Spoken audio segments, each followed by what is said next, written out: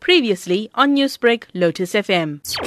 The Minister informed the Annual General Meeting of Eskom this afternoon that Mr. Jabu Mabuza will, for a period of 3 months, be appointed to the position of Executive Chairman of Eskom. Until now, he's been the Chairperson of the Board, but he will now assume the responsibility as an acting CEO in addition to being Chairman of the Board for a period of 3 months. Adrian, what is the reason behind this interim appointment? This has been necessitated by the departure of Mr. Phakamani Hadebe, who resigned and will leave Eskom as Group CEO on the 31st of July.